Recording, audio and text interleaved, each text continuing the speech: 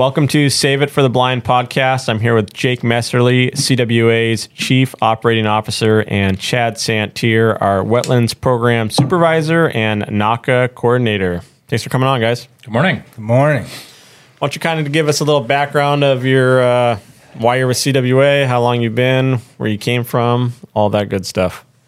Well, I started out with CWA back in the spring of '99. Been here just a little over 24 years.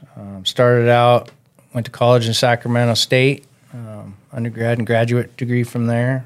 During college, I worked for the Department of Fish and Wildlife, U.S. Forest Service, private consulting firm, and pretty much got into duck hunting during my high school years.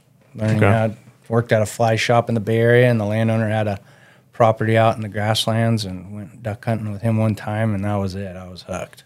Were you one of the first employees at CWA to start kind of doing actual habitat work, moving dirt, et cetera, writing grants? I believe I was the second or the third as far as dirt movers go. Okay. Rob Capriola at the time hired me, and I was hired to implement a NAWCA grant, North American Wetland Conservation Act grant, and that pretty much started my role as far as developing proposals, getting projects funded, implementing them on the ground, and that pretty much expanded from there throughout the state, taking advantage of NAWCA and getting funding for California waterfowl that allowed us to expand our personnel and the number of biologists that were implementing projects. Yeah, but you work throughout the whole state, and then kind of the Butte Sink is kind of your bread and butter as well? Yep, started in the Sacramento Valley and expanded southward. Currently, I deal with the Sacramento Valley along with Scott Capra, and then deal with Southern California and Eastern Sierras south of Tahoe,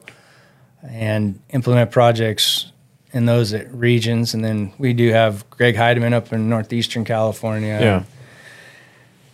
Scott Capra is helping me in the Sacramento Valley, and then Preston Brunk is down in the grasslands, and we have Paul Phillips that deals with the Yolo Bypass Delta, and Robert Eddings is dealing with Sassoon Marsh, along with a host of other staff that we have over in Sassoon dealing with properties and projects. A lot going on over there. A lot going on in Sassoon. Absolutely. Zach Stratton and Rich Kane. Yeah, no, we've got a good team. I would agree. Good group of folks. Yeah. How about you, Mr. Messerli? Me? Well, I was chasing flashlights down a gravel road at Los Banos Wildlife Area, 36 some years ago. My dad threw me over his shoulder and dragged me out into a tule patch, and I remember sitting there watching the sunrise and listening to the dogs splash around in the water and the decoys hitting and all the birds, all the noises that they make in the morning, and the marsh just coming alive. And as a kid, that was quite the experience, and it stuck with me. And I didn't want to do anything else ever since. We were sitting in the sweat line every Friday, every Tuesday, getting out of school, hunting, the public areas every weekend. And if we weren't chasing ducks, we were, fishing or whatever else. So, I grew up outside and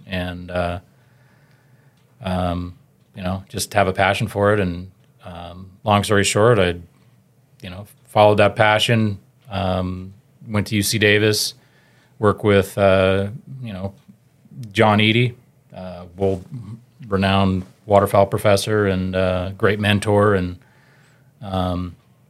lucky enough to fall into a job at CWA. I was talking hunting and fishing with a fish and game guy, and out of the blue, I got a phone call. And he had recommended that I, interview for a job at CWA, and Dave Patterson at the time, good old Dave. He asked me, I remember in the interview, he asked me, "Hey, did you ever drive a tractor?" I'm like, "Yeah, I worked in construction. I drove a tractor." And I told him I couldn't take the job because I was still in school, but he wanted to interview me anyway. And I came and sat down with him and talked. And he said, "You drive a tractor?" "Yeah, I drive a tractor." "All right, you're hired." Hired. I'm like, "What? What do you mean I'm hired?" And he wouldn't let me say no. So I've been here for 22 plus years and loved every minute of it. Wow, that's crazy. So it's funny how things work out, Yeah. Has your guys' passion wavered for waterfowl hunting, or has it gotten deeper as time's gone on? I know mine's changed, but it's still definitely strong, but changed in different ways. Yeah, definitely over time, I have a better respect for it. I mean, it's a time of year where you're out of the field and you have time to reflect on what you got accomplished all summer, and you're able to go out and do some waterfowl hunting and visit with people that you maybe didn't get to see all summer, and finally you're all doing the same thing again. And yeah, I mean, waterfowl hunting is always, if I'm not out there Wednesday or Saturday, I'm kind of missing. I'm like, you stress out about it, But definitely being able to hunt in areas where you've done work and seen, a big part of my life is managing a marsh and seeing the yearly changes that take place and all the effort that you put into your management, and see the fruits of that labor, and then you see the waterfowl usage of that habitat. I mean, that's really, for me, where it's at. I love managing a marsh. I love seeing the results, seeing how the birds and all the wildlife that depend upon wetlands react to it. And that's kind of like, that's that passion that Dave Patterson always talked about. Like, Dave was a big passion guy. He's like, I only hire guys that have passion for what we do, because then I know they're going to work hard. And you're like, it's true. I mean, you have people that come into a position, and if they don't have the passion, it seems like you just don't get as much out of them sometimes. Oh, yeah, I agree. I mean, and duck hunters are kind of crazy people where we have a sickness and illness that that's where you get that extra effort out of guys, is like, if they duck hunt, guys, gals, whatever. Not that we abuse our staff and get everything. Get everything out of them you can, but but definitely, I mean, that's, no comment. That's where for me it's like, in the fall's here, you kind of let your foot off the gas pedal a little bit and enjoy what you've done all summer. And it's every year it's the same thing. It's a cycle, but at the same time it's like going into fall and winter. It's like, okay, now I can rejuvenate, get office work done, but get some hunting in, and that's what keeps you hungry for it. Man, I need to switch departments. Get in your guys' department. We're full, buddy. What do you mean? You get to manage the duck club up there. You're good. So when we talk about wetlands and California waterfowl, what is our role in that? I mean, the money that's coming through these grants, is that hunting licenses, duck stamps? Is that potential water bonds? Where is all of this money coming from? It sounds like there's a bunch of different programs, and depending on the landowner and the property, it might be a better fit for one program or the next. And how does that, if I'm a landowner and I approach you guys, is CWA money going into these projects, these private duck clubs or these private clubs, or are we kind of acting as a project manager and grabbing the funding from, a duck stamp, and then the landowner is, doing 50%? How does that really work? And we get it a lot where basically, CWA or other organizations are helping wealthy people supplement their privately owned property, right? So kind of putting that to bed of what CWA does and how we do it.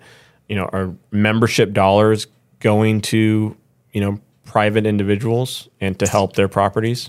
Yeah. Want to take that? Yeah. Generally, no. I mean, membership dollars are paying for our time when it's not paid for by a grant. So can't say absolutely no that no membership resources are going into benefiting private land.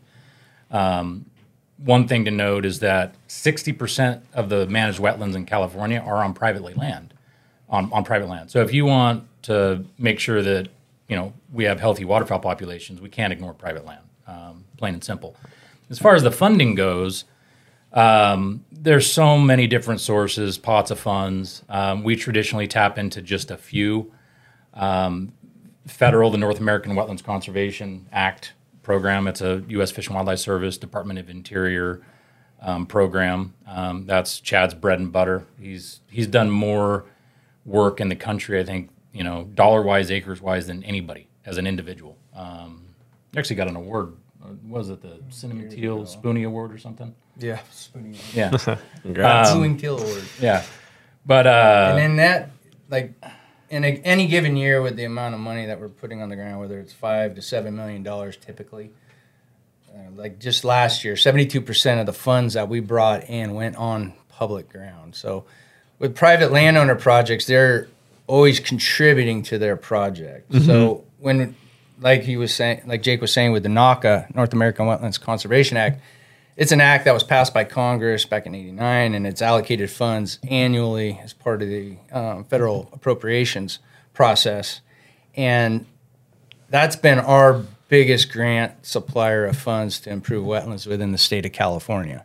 And we work within those grant proposals. You package together a host of projects, anywhere from 10 to 20 projects, sometimes a few more, but say between 10 and 20 projects. And it's always a mix of private and public projects because it's competitive. You're ranked, you're scored. Basically, they start from the top score and start funding all the way down until they're out of money for it. And they have 2 application times each year.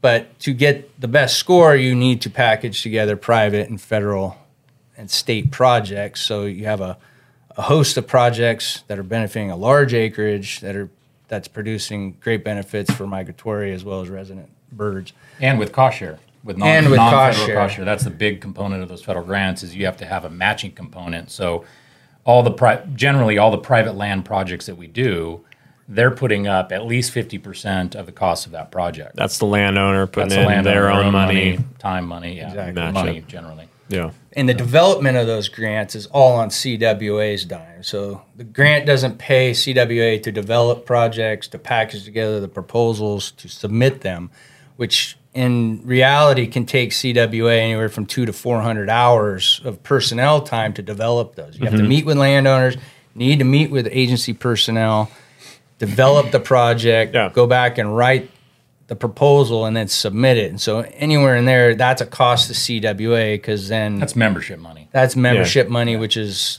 providing CWA compensation for developing this grant, which then brings in the millions of dollars to do work both on private and public. On these proposals, is there higher points for providing public access? Is that a component of it? Yes. So there is technical question 7, which does have a caveat in there, is like how much of the proposal is going to be publicly hunted, how much of it's going to be is not available to the public for access. So that's in there, written in there. As far as NAWCA goes, now the state has various funding programs which we work closely with, especially with the Wildlife Conservation Board. There's also California Duck Stamp funding. Mm-hmm. The majority of California Duck Stamp funds is always being put on public ground. Yeah, okay. I can't even think of a time where that money was on private ground, except way back when I believe that there was a brood pond program where the state duck stamp funds were paying for brood habitat. That's a limited pot of funds in the grand scheme of things. When we talk about these monies, it's going in the ground, right? Moving dirt, structures, things like that. It's not necessarily paying for water or actually the management costs of these wetlands. That could be pretty high, depending on where you're at. Generally, yeah. I mean, most of the project work that we do is one-time capital improvements. In the last few years, there has been a greater focus on identifying, annual management funds. I think there's a huge need for that. Managing wetlands are expensive. Yeah, you look at the cost to pump, mosquito abatement fees, and when you get into places that traditionally had a lot of ducks that no longer do, the incentive to manage those is not there. So at least no ducks during the hunting season, right? Yeah. So thinking somewhere like the Tulare Basin, Kern County, it's Kern hard. County, right? We've got like 25,000 acres of wetlands down there left, I think, and those landowners are spending a lot of money to manage wetlands to get a relatively few number of ducks, especially compared to what they used to. So, the various partners, agencies have recognized that we've got to do everything that we can to support, wetland managers to make sure that we can, for all the other benefits that wetlands provide, make sure that that land remains wet and that annual management cost is a big one. So, the state's got the Presley program where they'll pay wetland managers, a certain amount every year. And then, we've got other small pots of funds that have been popping up through these various, efforts to help folks. And I think that's going to continue to be a problem in California as the interest in hunting wanes. If the ability to shoot a duck is further impacted, who's going to pay for putting water on the ground? That's tough. Very expensive, and I don't think people realize that. A lot of the programs, especially NAWCA, was established in a way where the agencies seem to provide opportunities to do these infusions of money into private landowners. Since the majority of the remaining wetlands of California are privately owned, the agencies do see the value in the fact that as a landowner, you're annually paying for the upkeep management of those lands. They couldn't possibly afford to own all the remaining wetlands within the state of California and provide those opportunities to people. So as a private landowner, they see the value in the fact that if they can do infusions of funds every decade or couple decades for a landowner, where they make sure that those privately owned wetlands are very efficient, that they're manageable, that those people have some resources available to them to do capital improvements so that those wetlands will remain functionable. Yeah. Those programs are really set up to do those improvements on those properties. And then having CWA involved, it really allows landowners, even the agency personnel where, you might own a wetland and you might do a project every 15 to 30 years maybe, right? Well, you might have been the guy in charge of it 25 years ago, but now somebody new, and it's like building a house. Not everybody builds a house every day, but CWA biologists, we're building duck clubs and federal and state refuge areas every day during the construction season. And so there's not a whole lot that we haven't seen before how to figure out workarounds or the most efficient way to do things. Even though we have great contractors that are doing all the major implementation of the capital improvements, the design work is where it comes in, where we're able to look at projects and figure out the most efficient way to get water on and off of them, how to build in recapturing systems where people can recycle their water and reuse it. Because ultimately, that's where wetlands are going in the state of California, is the fact that we need to make them super water efficient, right? Yeah. And make your capabilities so that when you do purchase that water and you get it on the ground, let's make it where you can reuse it as many times as possible. If flood up for the fall, if you can recapture it and store it and use it for your brood ponds or your spring irrigations, the best of all worlds, because then you're just buying it once and maybe getting to use it 2 or 3 times. Yeah, no, that's a good point. I think a lot of hunters, maybe the public hunter in general, their biggest complaint is, the habitat on public ground is in decline. But that's hard. To your point, you've got to be able to reuse the water. Without water and irrigation, it's really hard to grow duck food. And then the other side of it is the funding. So if they have a budget for a state refuge, it's very expensive to flood, mosquito abatement costs, spraying, etc. So I would say some of these managers' hands are tied in terms of what they could produce on a year-to-year basis. But what are you guys seeing in terms of like management side and how that's changed with potential managers that come from a non-hunting background, and just kind of how that's changed since you guys have been here for over 20 years? Man, if you can get a state or federal wildlife area manager that hunts, keep them. Stuff gets done when you have a passion for what you do, no doubt. All the other things that you said are true. Budgets, personnel, state, federal bureaucracies, they all complicate a manager's ability to get things done. I think that's why Chadd and I that's why we work for CWA and not, the government. I don't know that I could survive in that environment. But I do feel for our public managers. They've got a tough job in all the things that they have to deal with, and the different interests. Those wildlife areas are not just for ducks. Absolutely. We may like to think that they are, but think of a place like Yola Wildlife Area. There's all kinds of different interests looking at that place. From bats to fish to whatever. And hunters tend to get a narrow mind of it's a hunting refuge. It's just for the hunter, but in the scope of things, it's a lot more than just a hunting place to hunt. Yeah, and we also as hunters like to rightfully so talk about how much money we contribute to these systems, right? And that's important, and I don't want to marginalize that, but you look at California, how many people there are, and all the money that flows through these different bond acts and budgets. The $1 million to $2 million that we raise in duck stamps at the state is nothing when you start looking at the budgets of these wildlife areas and where those funds come from. yes, we've got Pittman-Robertson Act funds and, all those things come together to make the system work. But with the swipe of a pen, the state of California is dedicating hundreds of millions of dollars to various programs. So there's a lot of money out there for a lot of different things. Yeah. And as those political winds shift and those interests shift, right? There's a lot of money out there besides what hunters contribute. And I think we got to keep that into perspective. That it's what we contribute is important, but we don't own every single thing on these wildlife areas. Yeah, because it's not just $100 going into it, but it has seemed like the last few years there's been an influx of cash. The last 3 years have been the most productive as far as within the state. Looking at the Department of Fish and Wildlife and their funding of their equipment purchases, and I mean, of the 2+ decades I've been around, the last 3 years have been the most exciting that I have seen for the wildlife area staff.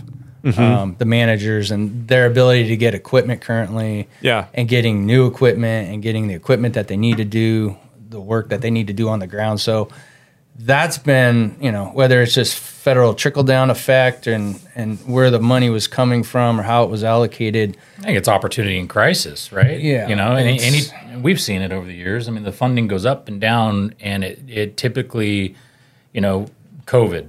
All of a sudden, there's more money than we know what to do with. Drought. All of a sudden, there's more money than we know what to do with. Yeah, and that's been. I mean, there's been so much money over the last 10 years that we haven't been able to really take advantage of it.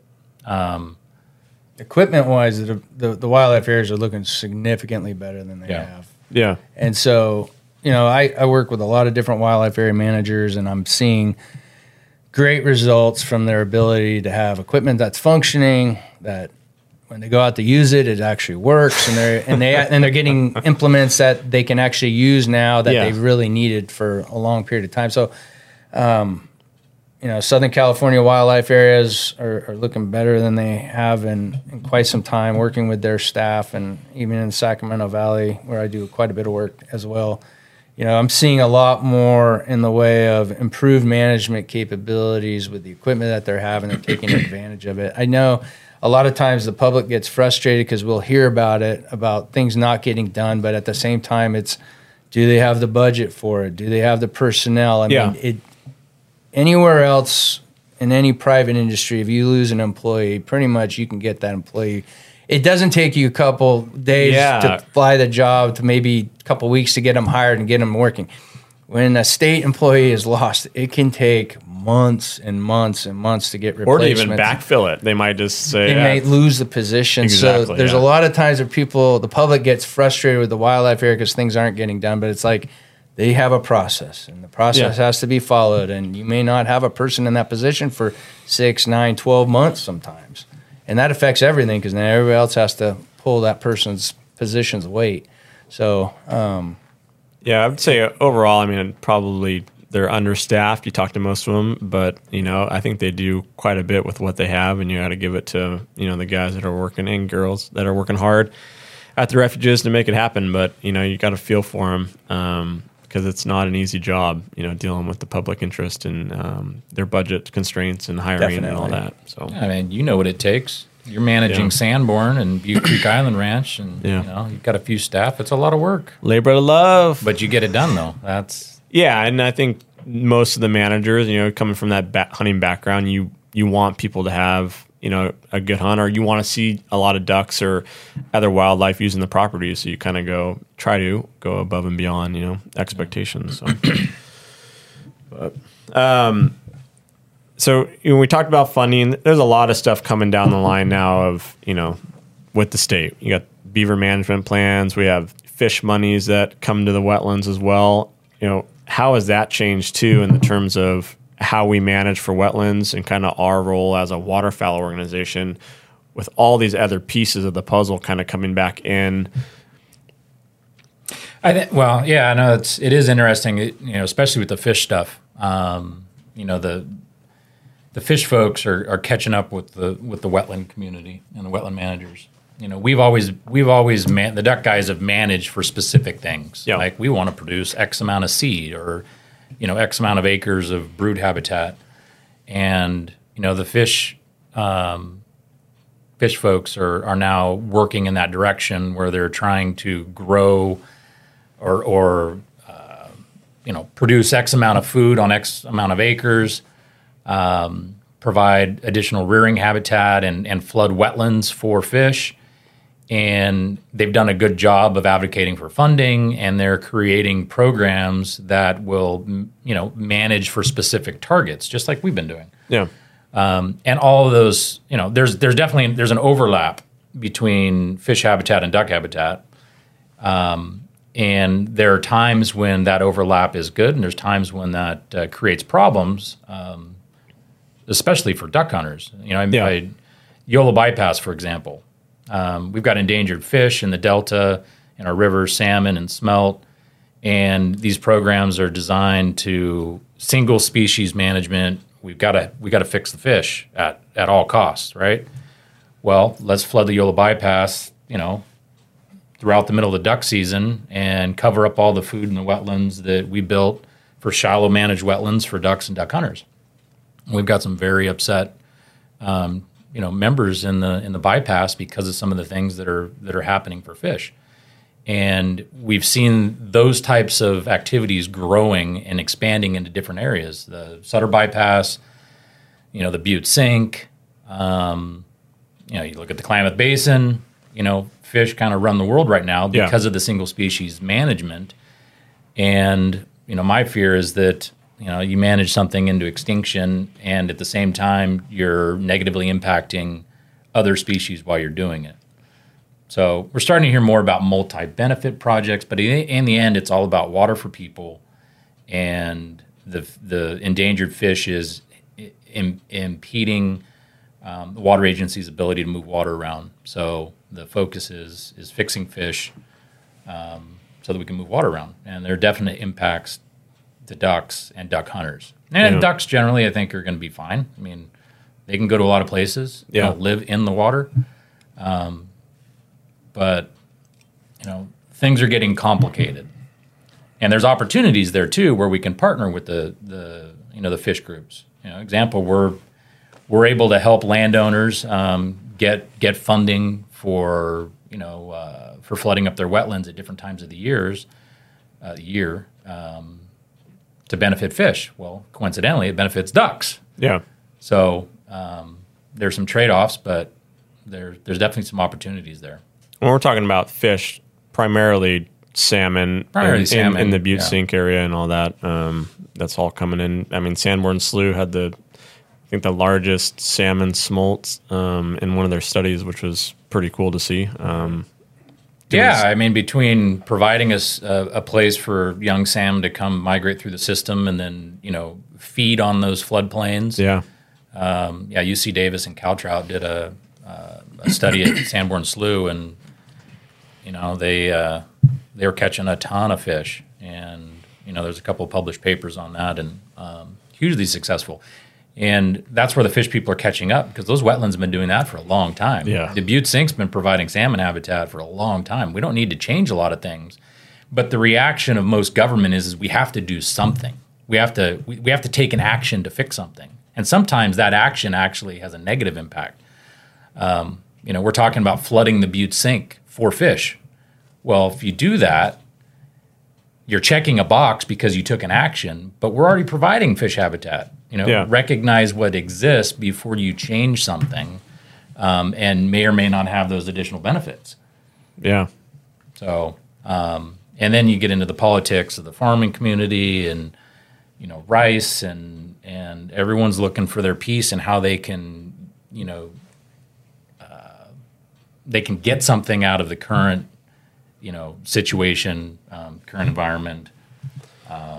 And we're doing the same. I mean, we're here to protect ducks and duck hunters, and nothing's getting easier. Things are getting more complicated and challenging for us to maneuver through all these different things to make sure we get water and places for ducks and duck hunters. But does that help us? I mean, we have relationships with the fish people. We have relationships with ag. Does that help us kind of being in the middle to help, talk between the groups when we are at a stakeholder meeting?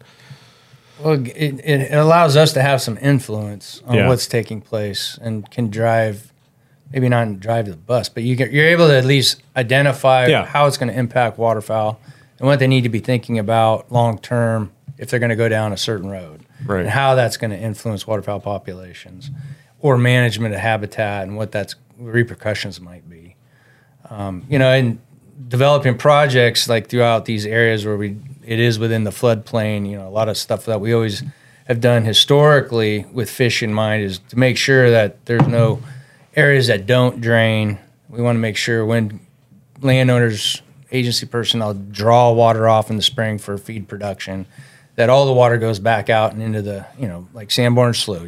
We had huge sinkholes in there that maintained acres and acres of water. Huge. We had lakes out there. We had lakes out there that never dried up. Well, part of that main project was to go in and make sure that the last board and the drain riser was the lowest part on the property. Cormorants got to eat too, dude. Come right. on. So ensuring that as many of those smoke could get back out after flooding occurred. So, that's always been a part of our job, especially in these, whether it's the Sutter bypass or the Butte Sink or YOLO bypass. Those were always maybe unintentional benefits to fish, but our main goal was to ensure that no water was left behind, so you didn't grow extra vegetation that created issues for management. But at the same time, it's ensuring that fish were also escaping the site to get back into the drainage so they could get back out into the ocean. So that's great.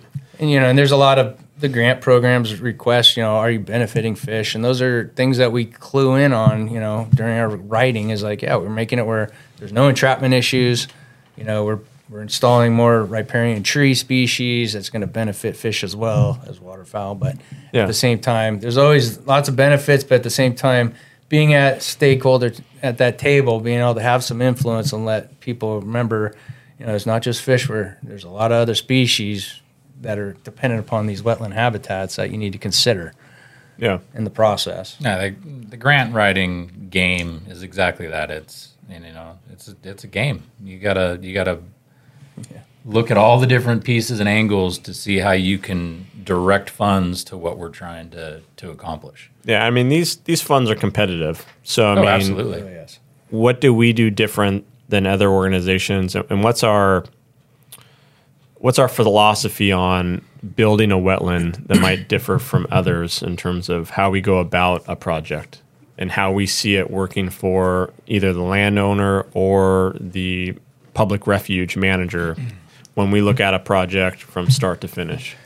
I mean, one of our, I feel, biggest opportunities for landowners and agency personnel working with a CWA biologist is the fact that you will typically be working with the same individual from start to finish. One person. And our goal is to provide you a turnkey project. When we're done, we'll just hand you the keys and you can drive. But at the same time, part of our job is also to ensure that you, as the driver of that vehicle, knows how to drive it, right? Yeah. So, and driving it is sometimes I think these things get overcomplicated, right? Yeah. And we've got water flows downhill, right? And for most projects, we're working on a pretty flat landscape. Mm-hmm. We don't need to over-engineer it, and that's why in a lot of cases we've got our biologists are doing the planning, the design, the construction supervision, start to finish. And I think that's the biggest difference, between us and other groups is that it's a one-stop shop, one individual. We're still subcontracting out all the tractor work and the earth moving, and that's no different than anyone else.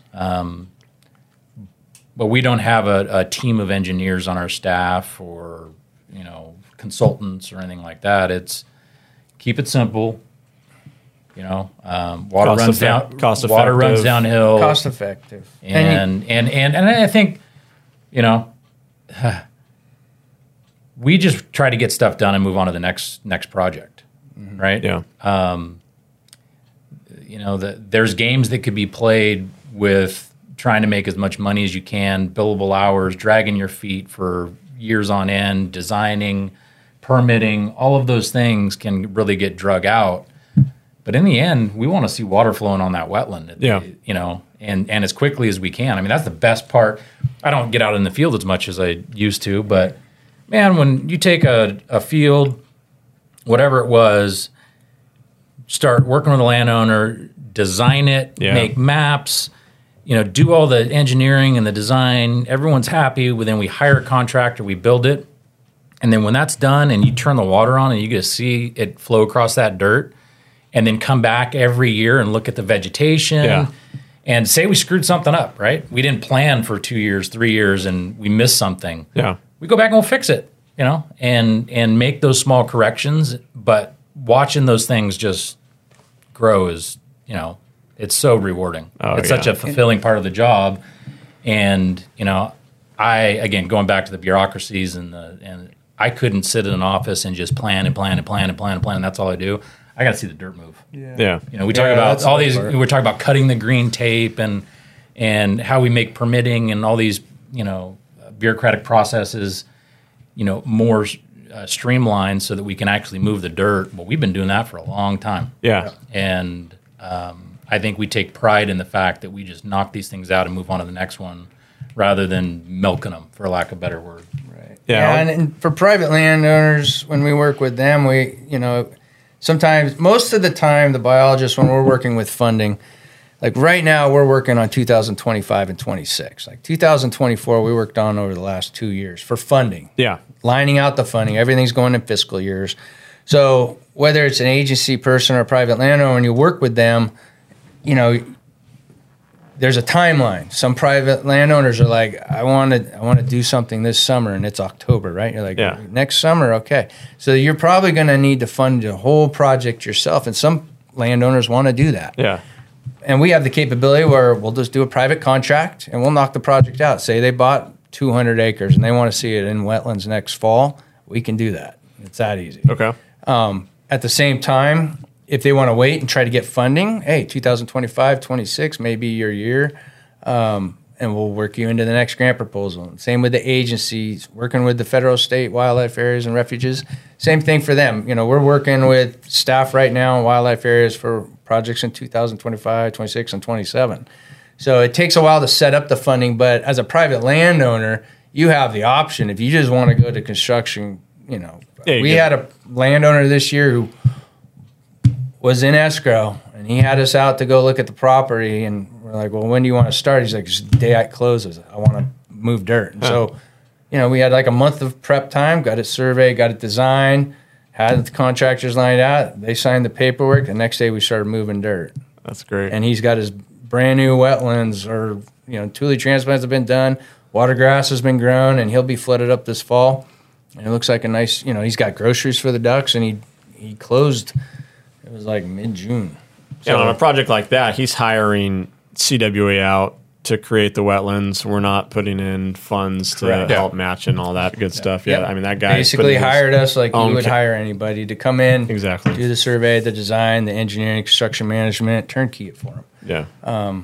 And that's where, too, a lot of landowners were, if you hire California waterfowl to come in and do all your surveying, design, and engineering, we can engineer it the most efficient way possible for moving the dirt. So you don't have to guess. You don't have to hire a contractor and say, here's what I want to do. When you work with a CWA biologist, we know exactly what it's going to cost us to build this before we ever get a contractor within a mile of your property. Because we know how much dirt we're going to move. We know how many feet of pipe we got to put in, what lift pumps need replacing or not.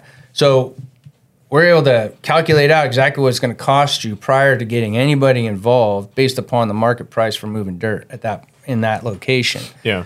And we can sit there and jockey around the dirt loads, figuring out the most efficient way to move the dirt. If we level it this way, it's going to be this much dirt. If we level it this way, it's going to be that much dirt. But at the same time, we can also sit there with somebody and give you all the options as to, hey, do you want this to be a 100-acre unit? You want it to be a 50-acre unit? Because based upon the fall in it, it's this much dirt to make it a 50-acre, 2 50-acre units, or it's this much dirt to make it a 100-acre unit.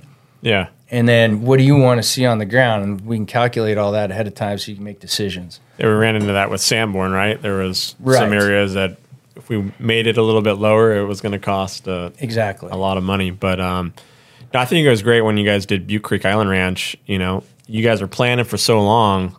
Saw the tractors get there. I mean, it is moving, and it's like, boom, instant wetland. And we're ready to roll. And that transformation is pretty awesome. So you guys are duck hunters. you know, you guys create habitat.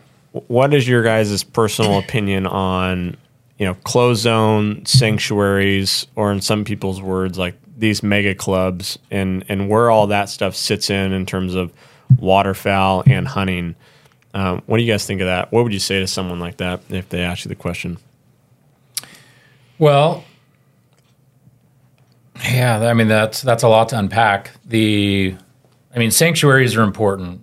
You know, any duck club that doesn't have one, they're at a disadvantage. I would agree. Because, for sure, you know, these birds need a place to rest, and they're going to seek refuge wherever they can, and that's part of the management. You have to manage that space and that refuge for these birds to keep them in the area. Yep. I mean, if everybody goes out and just blazes away, there's too many places for them to go now. Yeah.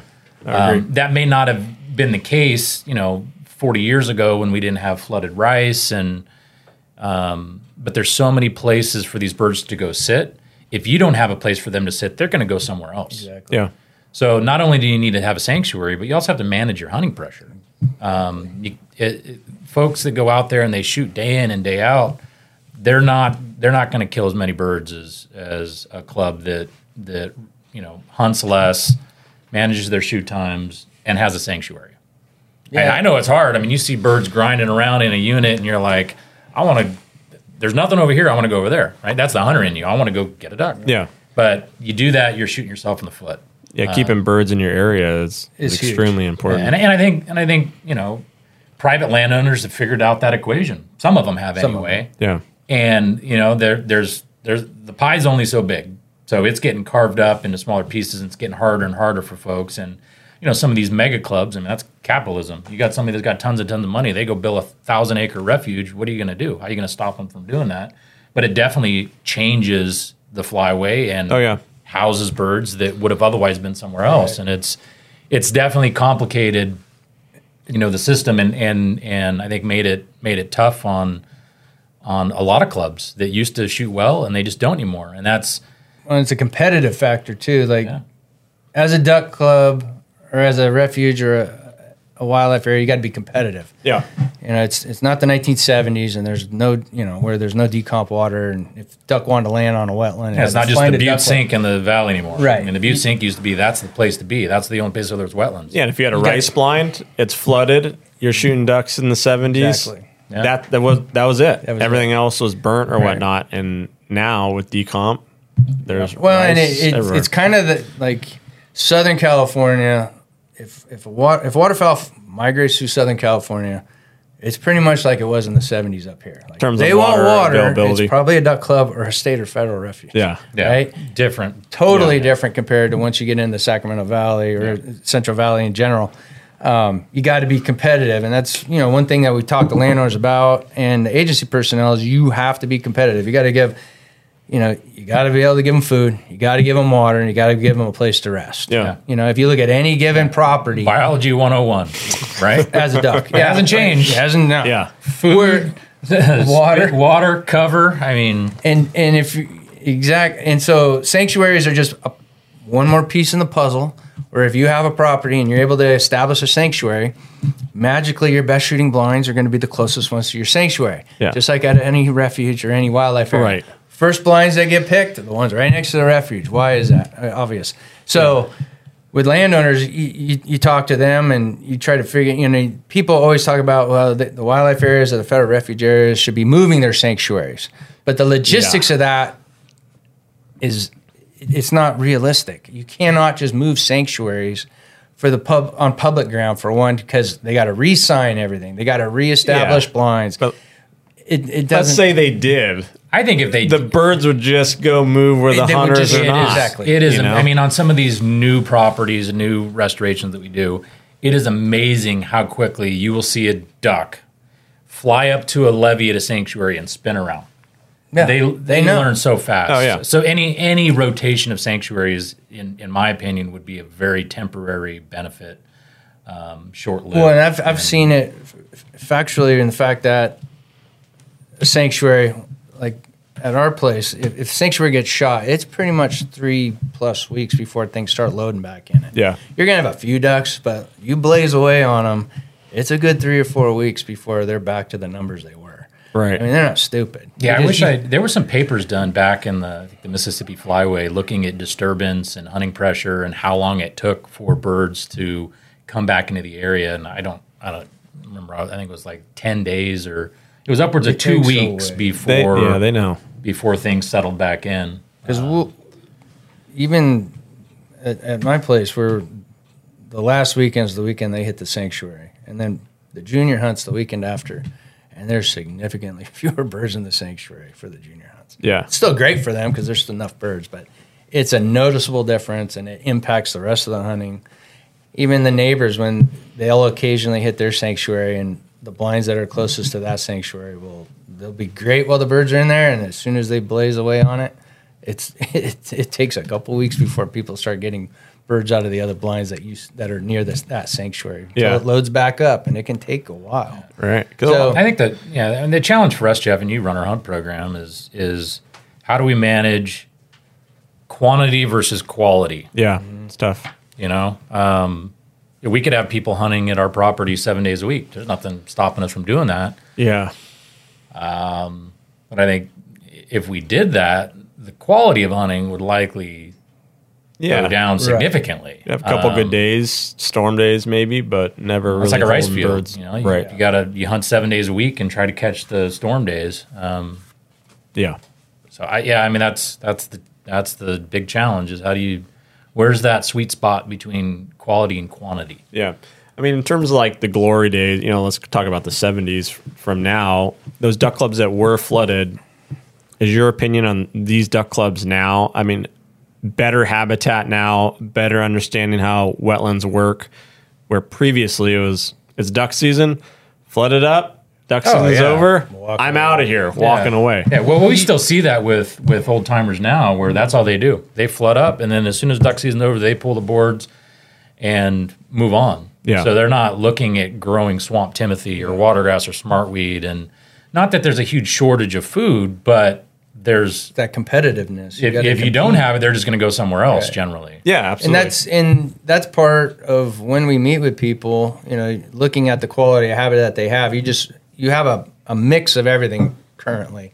If seems like the older the hunters are in the club, as they get younger members to come in, you'll see an interest in doing better management sometimes. Sometimes the older guys, they know exactly how to do good management. They're doing it. And then you get some clubs where nobody's got a clue as to what they're doing, right? It is just flood up, walk away after the season. So because that's all they had to do back in the 70s. Exactly. It was the only water in town. Be successful, right? Yeah. And so that's where you're like, you guys have got to be competitive, or you'll meet with people and you'll be like, what can we do to make things can improve the habitat here? It's like, well, you guys have not disced this place for probably 25 years. You guys need to disc. 2 foot Bermuda grass all over. Oh, no. We don't disc here. And I'm like, I know. I see it. Yeah. It's solid Bermuda and joint grass, spike grass, whatever. But, that's the active management that we talk to people about. Agency personnel, private landowners, whatever it is you got to be actively manage your habitat. You need to be disking 20-25% of your acreage every year. You don't have to disc right next to your blind, but the other 99% of your acreage, you need to be disking annually. Yeah. Every 3 to 4 years, it needs to get a disc on top of it. Yeah. That way you're keeping that production high. And then you do need to irrigate at least once in most cases. Yeah. If you can irrigate more, go for it if you want. But that's how you're going to maximize your feed production, and that's the groceries we talk about. Yeah. And then you need to maintain that water throughout the waterfowl season until the temperatures are right. When you draw down, you get good germination of the stuff you do want, as opposed to drawing down too early and getting the garbage you don't want. Right. So, but we work with everybody. There's a lot of people that call us in the spring, go, hey, when should I be drawing down? We're totally open to anybody calling us, asking us management questions. That's what we're here for. And that's one of the things our main goal is to make sure if we do a project, make sure whoever's going to get handed the keys, they know what to do with it. Yep. That way they can be productive and not waste a bunch of money doing something incorrectly, but take advantage of what they are putting on the ground as far as funds to manage those properties, that they're getting good results from it.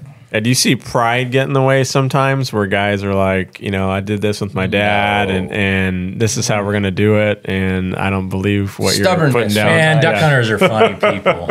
Totally. Everyone's got their own opinion, and I mean, we see some crazy stuff out there. I think the a duck club manager's always got to do something to, try to make things better, even if it's the wrong thing, planting goofy grasses or whatever. People have, they do strange things sometimes. You can say, here's the equation. This is what we recommend. Come back a year or two later and, trying to plant this or do that. It sometimes it's laughable. But. Yeah, or like guys they plant chufa back in South Carolina. Yeah. We need to plant chufa out here. It's for sure. Okay, always trying to reinvent the wheel, right? Mm-hmm. Yeah. Well, yeah. I mean, that's the corn thing. Try disking and irrigating. There's plenty of seed in this soil. Yeah, right. But again, they want to do something, so you got to, let's plant something. Okay, well, you're going to spend money for no reason generally. Yeah, and I think that's the thing with a lot of folks, just how expensive it is to just manage a piece of ground, especially if you have to pay someone to manage it for you. You have all your irrigation costs, mosquito abatement, diesel, tractors. It's a lot of money to go out and shoot a duck. So and that's the one thing you don't want to do is like look at your expenses and how many ducks. I don't own a duck club and I don't want to do that. Right. Yeah. So, no, I mean, and the estimates are, for a property, you're probably talking between $150 and $200 an acre just to manage it for waterfowl. Yeah. So, you can extrapolate the numbers from there. But I think most people are like, I'd love to have a duck club when I grew up. And then like now you're in it and you're like, man, that's some coin that you're not really getting back at the end of the year. But you can't look at it for a dollar amount per duck or anything like that. No, you don't want to do that. It's a labor of love. It's a labor of love. Dude, I would love to have a duck club and manage it and do all the things that I said you shouldn't do. I would do the same thing. Yep. I'd plant stuff and I'd tinker with it, and of course I would. Every duck club owner has a green thumb. They always want to plant something. Yeah. So, I mean, you guys have been in the industry for a long time. If someone is wanting to get a job with, CWA or any of the other agencies, what's the right avenue? And I have a different background than both of you and me getting into CWA, but I mean, what's the recommendation, particular college, degrees to look for, field work? How important is that, especially in, building the wetlands, construction side, heavy equipment, all that? I'd say coming out of, when we're looking for an employee, barring somebody who's a hard worker, self-motivated, at the same time, depending upon the position, we have entry-level positions for people without a degree and entry-level positions for a degree. Sometimes we'll combine the two. And I can talk from the wetland side of things. We're always looking for, our entry-level positions, usually kind of our test plot. If we hire you, we do a lot of surveying as far as topographic surveying, a lot of physical labor, collecting data. And so for that position, if you have a degree, typically, we'll bounce back and forth from no degree to somebody with a degree. But at the same time, like, what was their previous experience? If they're coming out of college with a degree, do they have any field experience? What did they do during their summers? Did they volunteer? Did they have a summer position, a seasonal aid position somewhere where they got some experience working, under an agency or a nonprofit and gaining experience? Because there's a lot of times where people come out of college, they got a 4-year degree and they have no experience. Like, they didn't work on a graduate project for some grad student or nothing, where, they had a great job doing whatever, making a ton of money, but it was like not in the field. So now I'm the guinea pig to hire you, right? Yeah. So any experienced people can come to us when they put in for a position in that related field, whether it's seasonal aids, whether they worked, biological position, anything that got them some experience working out in the field is great. Now, do we expect you to come to the wetlands department and know what to do construction-wise? No. When I hire you as a biologist to do project implementation, I know pretty much it's a 3-year investment on my side of things before I know you're going to be independent. 3 years to build relationships, to learn how to write grants, to learn how to engineer, figure out dirt loads, this and that. It's a 3-year investment that CWA is going to put into that position before we know it's independent. Trial by fire. Right, which is good, which is like our seasonal aid when we hire them to do topographic surveying and setting grades and checking grades and stuff. I mean, that's the test plot where, like, can they handle the heat of the Central Valley? Yeah. Do they have allergies that put them out of work for a week and a half? do vehicles get destroyed? I don't know. It's just the test ground. It's like, it's a lot of work. It's long hours. It's miserable conditions. Because you can ask people in an interview all day long, like, how do you like Central Valley? You ever lived here before? Yes. No. Maybe they have. Maybe they have. You know, how do you react when it's 110 degrees out and you're surveying? Yeah, so, that's not the glory. No, it's not right glory there. At that Rattlesnakes point. And ditches Everything. And all that good stuff. All kinds. You get stuck and you're out and you got to walk a mile and a half back to the truck to get it. And so we do a lot of testing of individuals to see how people react and how they really love the position, because it's what we do is it's such a specialized field. We really. I mean, it's a specialized field in the fact that we love the positions that we have. We had to all earn them. And you can tell that because of the longevity of our personnel that we have doing wetland construction. Yeah. I mean, all of us almost, they don't leave very often once we get them in a permanent position. Yeah. I think that says a lot about CWA as a whole and kind of the people that we tend to hire and keep around. Usually hard workers, love waterfowl, and work really well together as a unit, So and passion. If California would let me put on a job application requirement to be a duck hunter, I'd add that to it. I'll tell you that. Yeah. Our best employees that we have that we've ever had and still have are they're all passionate about duck hunting. Yeah. Yeah. I think that's key. By far the most important thing. We've had some experiments that have failed pretty miserably, but I'm proud of the team that we have. I mean, we've got some good folks. Yeah, and the job's not always easy. It's not always fun. There's paper pushing. There's projects that we don't want to work on, but being a part of CWA and being a duck hunter, I mean, that's key. So combine, you guys have been here for 40 years. I mean, what do you guys hope to accomplish by the time, you finally do retire at some point in your careers? That probably can't retire. I mean, we got no. Join the board. Still stick around. No, the greatest thing that I've really enjoyed being able to work for CWA is the ability to be effective. When we hire people for these positions, you're not going to have a supervisor over your shoulder hounding you to do stuff. I mean, pretty much the proof is in the pudding. If we always tell the guys, like, you need to, at some point, your position is dependent upon you being successful at grant writing and getting projects implemented on the ground. Yeah. And it's very obvious if that's not happening. But the ability for me personally to be able to put together projects, do great projects on the ground, watch the excitement people have for the results, and the effectiveness and the ability to create awesome habitat that waterfowl love and shorebirds love and deer and everything else I like to kind of kill, is the fact that we're so efficient. I mean, we don't mess around. By the time we get the majority of our funding, like, everything's already been pre-planned, pre-permitted, everything's ready to go. So there's no hindrance for us to be able to knock projects out. Yeah. That's the best part. And your window is pretty short to do the projects. It just depends on the region of the state. But you look at the Sacramento Valley, I mean, it's June, July, August, and getting into September, people don't want you around. Yeah. Right? They want to flood up and get going. So it's, you may be able to start sometime early in May. Southern California is totally different. I mean, we can start sometime in February, but you need to be kind of out of that desert environment come mid-June because it gets a little hot. Yeah. So you do have these windows of opportunity to get things knocked out. You don't have a lot of time. So you got to be effective. You can't be waiting for permits. All that stuff's got to get done way ahead of time. And so, it's a cyclical thing that we do, but at the same time, it changes biologically what we're doing in the office. You're going into fall, you're writing reports of how you spent money. You're writing proposals to get more money. You're doing permits that need to be ready in hand by March for various areas. And then you're working on designs. And then before you know it, we'll be starting right after the 1st of January down at Colorado River moving dirt.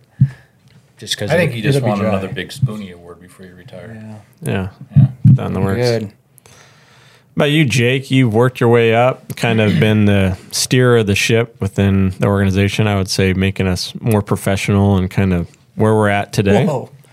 Where did that come from? From the days in the Natomas office with packs of dogs roaming around to kind of where we are now. Still have dogs roaming around. There's a couple, but... You know, I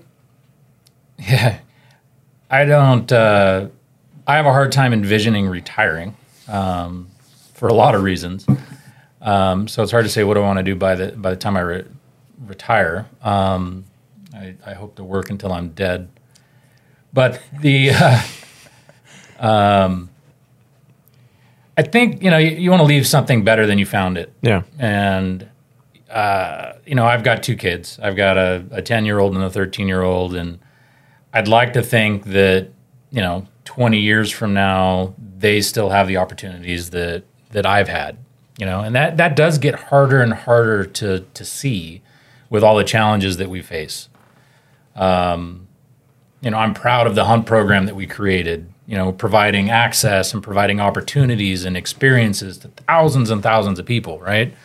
That's important to me. The land trust that we created and protecting land, I think that's hugely important. Mm-hmm.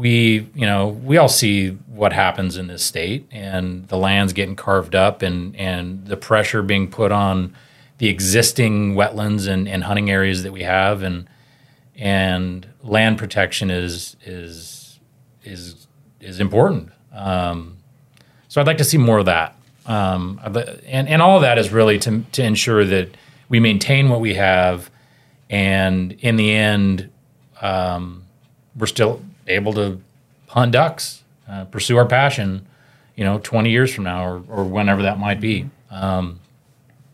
So I think doing more of the same. CWA is really diverse in all the things that we do, sometimes to a fault. We have our hands in too many things. Yeah.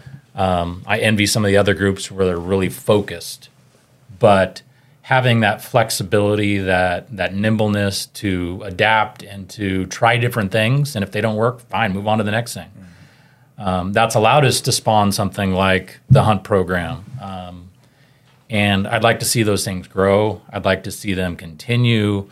And who knows? I don't know what's next. But I like the fact that we've got a strong team and we've got the ability to, try things and try to find solutions to these big challenges that we face that are ever growing. So, and it's nice the fact that we have a board that trusts the staff and the leadership of the staff to be able to make recommendations and not just be one-sided or driving an issue where over the years, when I first started CWA, we had, it was 45 or 50 board members. It was nuts. I remember my first board meeting was oh my gosh. Second day I was here, and it was massive. And the ability for them to listen to what Jake or any of the staff has as far as ideas, and when you pitch them an idea, they take the time to mull it over, and they trust us enough where they allow us to take these avenues. 20-something years ago, we'd gone to them wanting to buy Sanborn Slough. That wouldn't even have been a question we would have asked. You know what I mean? But they trust us enough where when opportunities arise, they're very supportive in what they allow us to do and what they decide. And that's been a huge thing over the years, is their ability, to trust staff and listen to what we have and see if we can develop things when we see the opportunities. A huge organization, we wouldn't have the flexibility to be able to move quickly on certain opportunities that arise. Yeah. That's one good thing about CWA, is the fact that, we are just within California.